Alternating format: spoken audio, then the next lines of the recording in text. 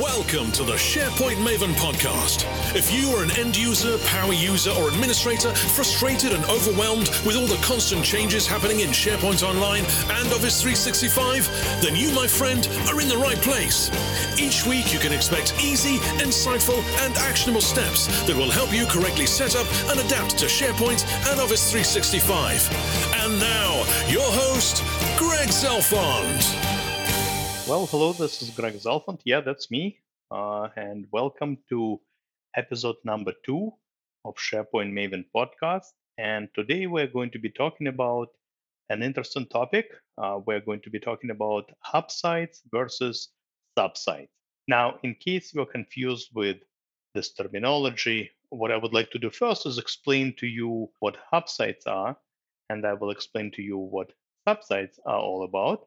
And then we will draw a comparison and essentially will answer the question whether you should be utilizing hub sites or sub sites in your SharePoint Online environment.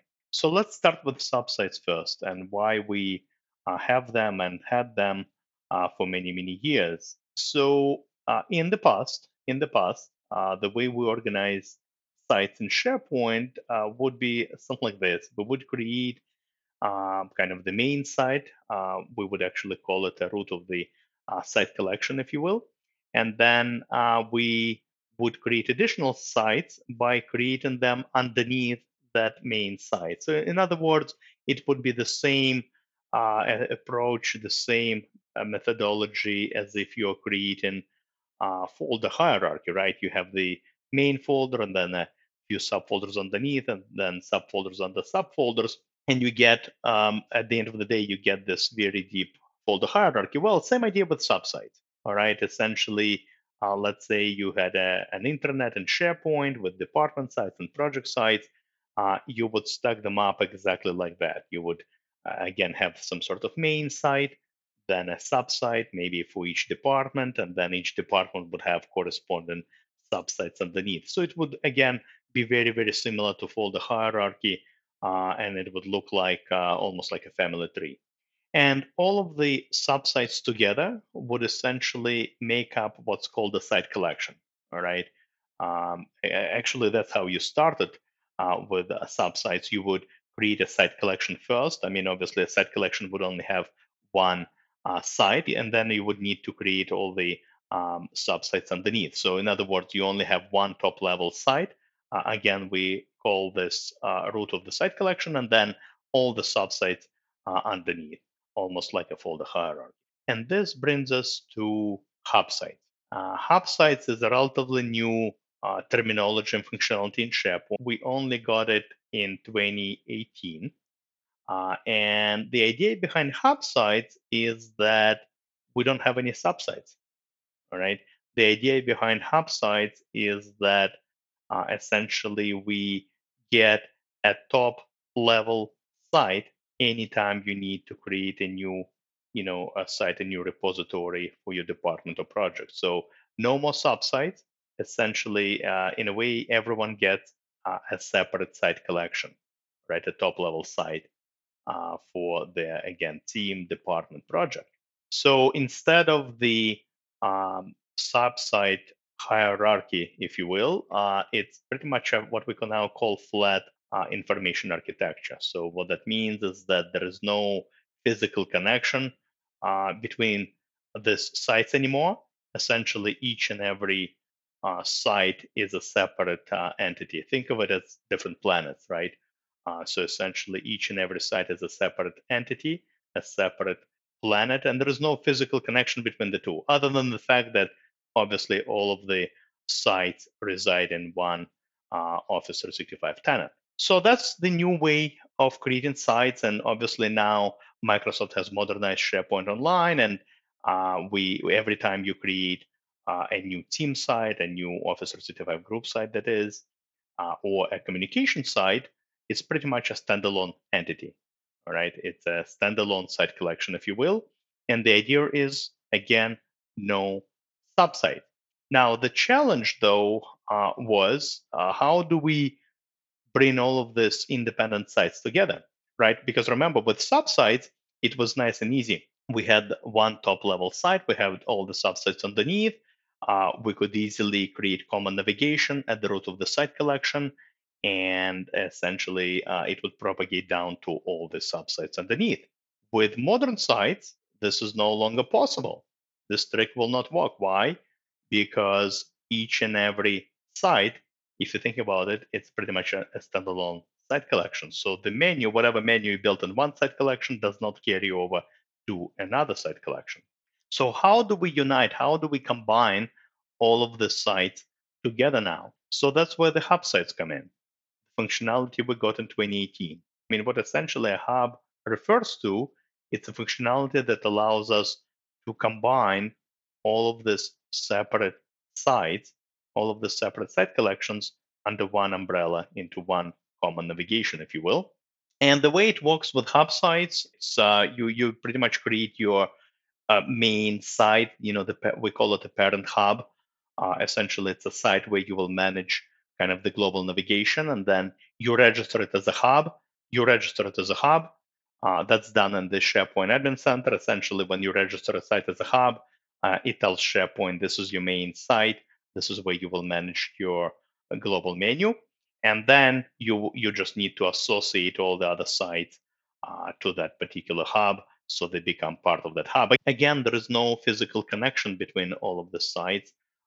They are still all independent. Hub is pretty much a way to unite all of the sites into one common global navigation, one umbrella, if you will. So if you think of about a site as a planet, using the same analogy, right? If we think about the site, each site as a planet, then a hub would be like a universe, all right? Essentially a collection of planets. So this was a quick overview of hub sites and subsites. Now back to the original question of hub sites versus subsites, whether you should be using one over the other. Well, let me answer that question for you first. You should no longer be using subsites. Now that we have the modern sites, now that we have the hub site functionality, you should not be using subsites in your environment. Now, there might be a few exceptions, and I'll talk about those a little bit later. But long story short, you should not create any subsites. And it's probably okay if you have a few. You probably definitely have a few subsites already because you obviously had SharePoint for a while and you created your Office 365 account a few years ago, and that was the only functionality we had at that point. But now that we have the modern sites, now that we have team sites and teams and communication sites, you should not be creating any more subsites in your environment. So let me now explain to you the advantages of hub sites versus subsites, and hopefully that will convince you to switch to this modern flat architecture as well. Reason number one, security inheritance. So one of the problems with the subsite in the past was the security inheritance. All right, every time you created a subsite in your site collection, by default it inherited permissions, inherited security from the site above. And in some cases it was okay, and something that was intentional, I guess. But in many cases, it was not, right? And what was happening if a user shared, let's say, a subsite with someone internally or externally, they would inadvertently share the site above as well because the security would be inherited. It would be the same team members having access to both sites. And unfortunately, this would lead to potential, security breaches, etc. So security inheritance was always a huge problem. With the hub sites, with modern sites, we no longer have this problem for obvious reasons because each and every site is an independent entity. All right, there is no again connection between two modern sites, other than the fact that they reside in your tenant, in one tenant. But if whatever you do to one site, you can share it, you can prevent sharing, you can delete the site. Nothing will happen to the other site at all. Reason number two, rigid structure. With subsites, it's a pretty rigid structure. Once you create a subsite somewhere in a site collection, that's pretty much it. That's where it will be for the remainder of time. And if you wanted to move your subsite somewhere, Let's say you wanted to change it to a different level within a site collection or move it to another site collection. Pretty much was an impossible task without obviously third-party migration tools. So if the organization had some sort of reorg, you needed to move a project site from one site collection to another. Pretty much again, it was impossible to do. With hub sites, there is no such problem. With hub sites, it's a pretty flexible model. And because there is no, again, physical architecture between sites, each site is an independent entity pretty much. So if you want to move it, let's say, from one department to another, it's just a matter of reassociating a site to a different hub because you can create as many hubs as you want in your tenant. Well, there is a limit, but most businesses do not need to worry about it. You will never encounter that. But you can have as many hubs as you wish. And if you're a small business, you probably just need one hub, right? A hub is just essentially a collection of sites bundled together under one common navigation. So you probably just will be happy with just one hub. But it's not uncommon to have multiple hubs, right? Especially if you're a large organization and each and every department has like 20, 30 sites, then you need multiple hubs. Yeah, and if you need to move a site from one department to another, let's say, it's just a matter of reassociating it with a different hub.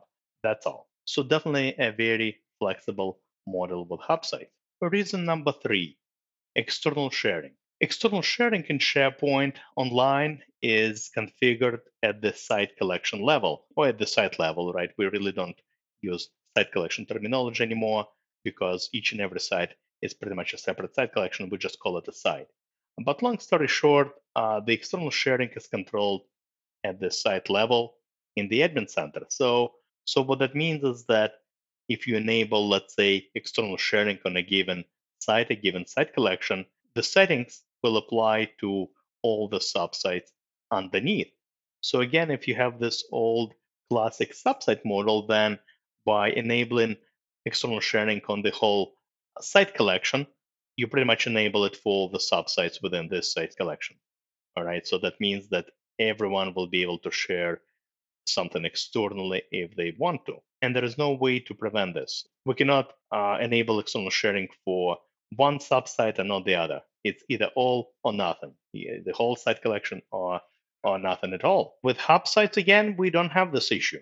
With hub sites, again, each and every site is an independent entity. So whatever you do in one site collection does not carry over to another. So what that means is that if we enable external sharing, let's say in a marketing site, it's not going to be enabled automatically in an HR site, for example. You have control over that on a side-by-side basis. Reason number four, modern templates.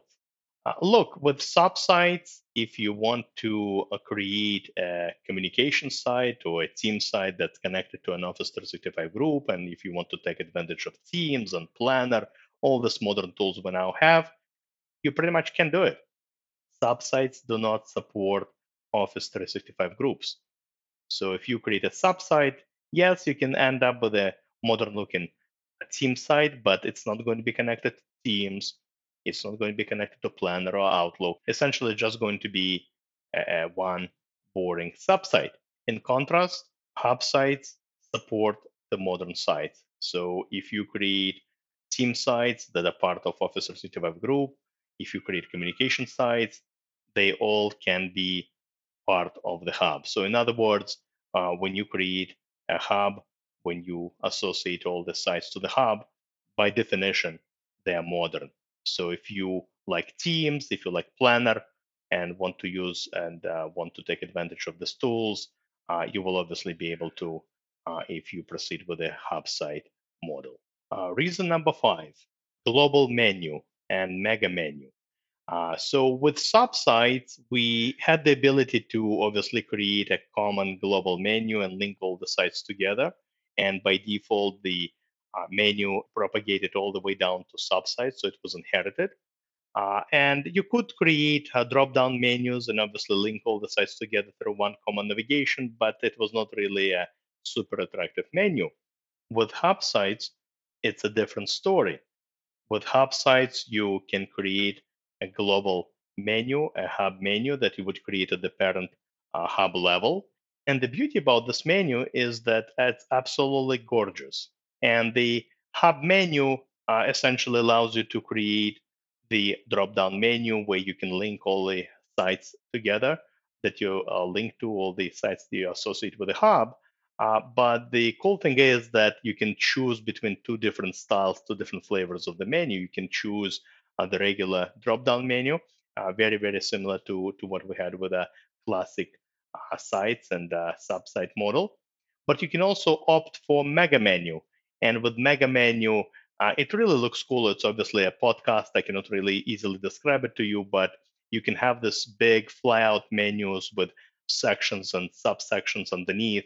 So you can pretty much organize many, many sites that are part of the hub in one comprehensive menu within your hub. Now, there are more reasons why hub sites prevail over subsites. I listed just 5 of them here in this episode. There are actually more reasons. I decided to just highlight the major ones, but I recently published a blog post on a similar topic where I actually provided a total of 10 reasons. I will make sure to include the link to that blog post in the show notes, in the episode notes as well. So now I want to come back to something I mentioned earlier and talk about subsites and whether you should have them in your environment at all. Now, obviously, if you created your intranet before we had all these modern sites and hub sites, I'm sure you already have some subsites in your environment. The question is whether you should continue creating subsites. And just like I stated in the beginning of this episode, you should not. Essentially, it's not the best practice anymore to create subsites. You should always pretty much proceed with modern sites. Now, there are exceptions, though. There are exceptions why you will still need to create subsites. The only reason that I see from my experience is the fact that you cannot replicate a modern site if you want to replicate one, if you want to create a template. At the moment, we do not have an out of the box functionality to replicate a site. So, in other words, if you customize your site, if you customize the look and feel, if you added maybe some metadata to the libraries, and now you want to replicate this team site, this project site, and create a template and essentially create the rest of the sites based on this template, this cannot be done at the moment out of the box with the modern sites. Could be done if you are comfortable with custom coding and scripting, but not possible out of the box. The only way to recreate a site based on the template would be to utilize a subsite. And that's something I think that made subsites really popular in the past was the fact that you could easily replicate one, right? You would create a subsite, customize it, and then you would go into site settings and choose save site as a template, and then all the new subsites would be based on this template. So nice and convenient. This is the limitation that we currently have, and probably the only reason that might prompt you to stick with subsite functionality for the moment in certain use cases. But for the most part, if you do not have this requirement to replicate your site and you're okay with the out of the box, team site that you get, let's say, then I would definitely recommend that you proceed with modern sites all the way. Now, before we end this episode, I also wanted to mention my SharePoint Maven Academy. It's something I rolled out just recently, just literally a few weeks ago. And essentially, what it is, it's a place where you can enroll in the various SharePoint and Office 365 courses. All the courses are available on demand. These are the same courses that I have been teaching live throughout the years, and I just decided to record them and make them available on demand so you can pretty much enroll them and access them from the convenience of your home or office. So feel free to check it out. The address is academy.sharepointmaven.com.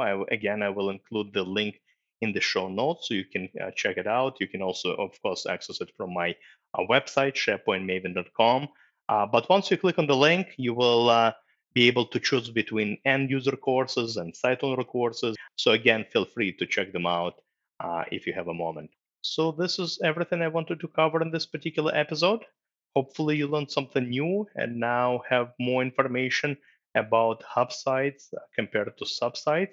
And hopefully, I was able to convince you why you should be creating modern sites and utilizing hub sites instead of sub sites.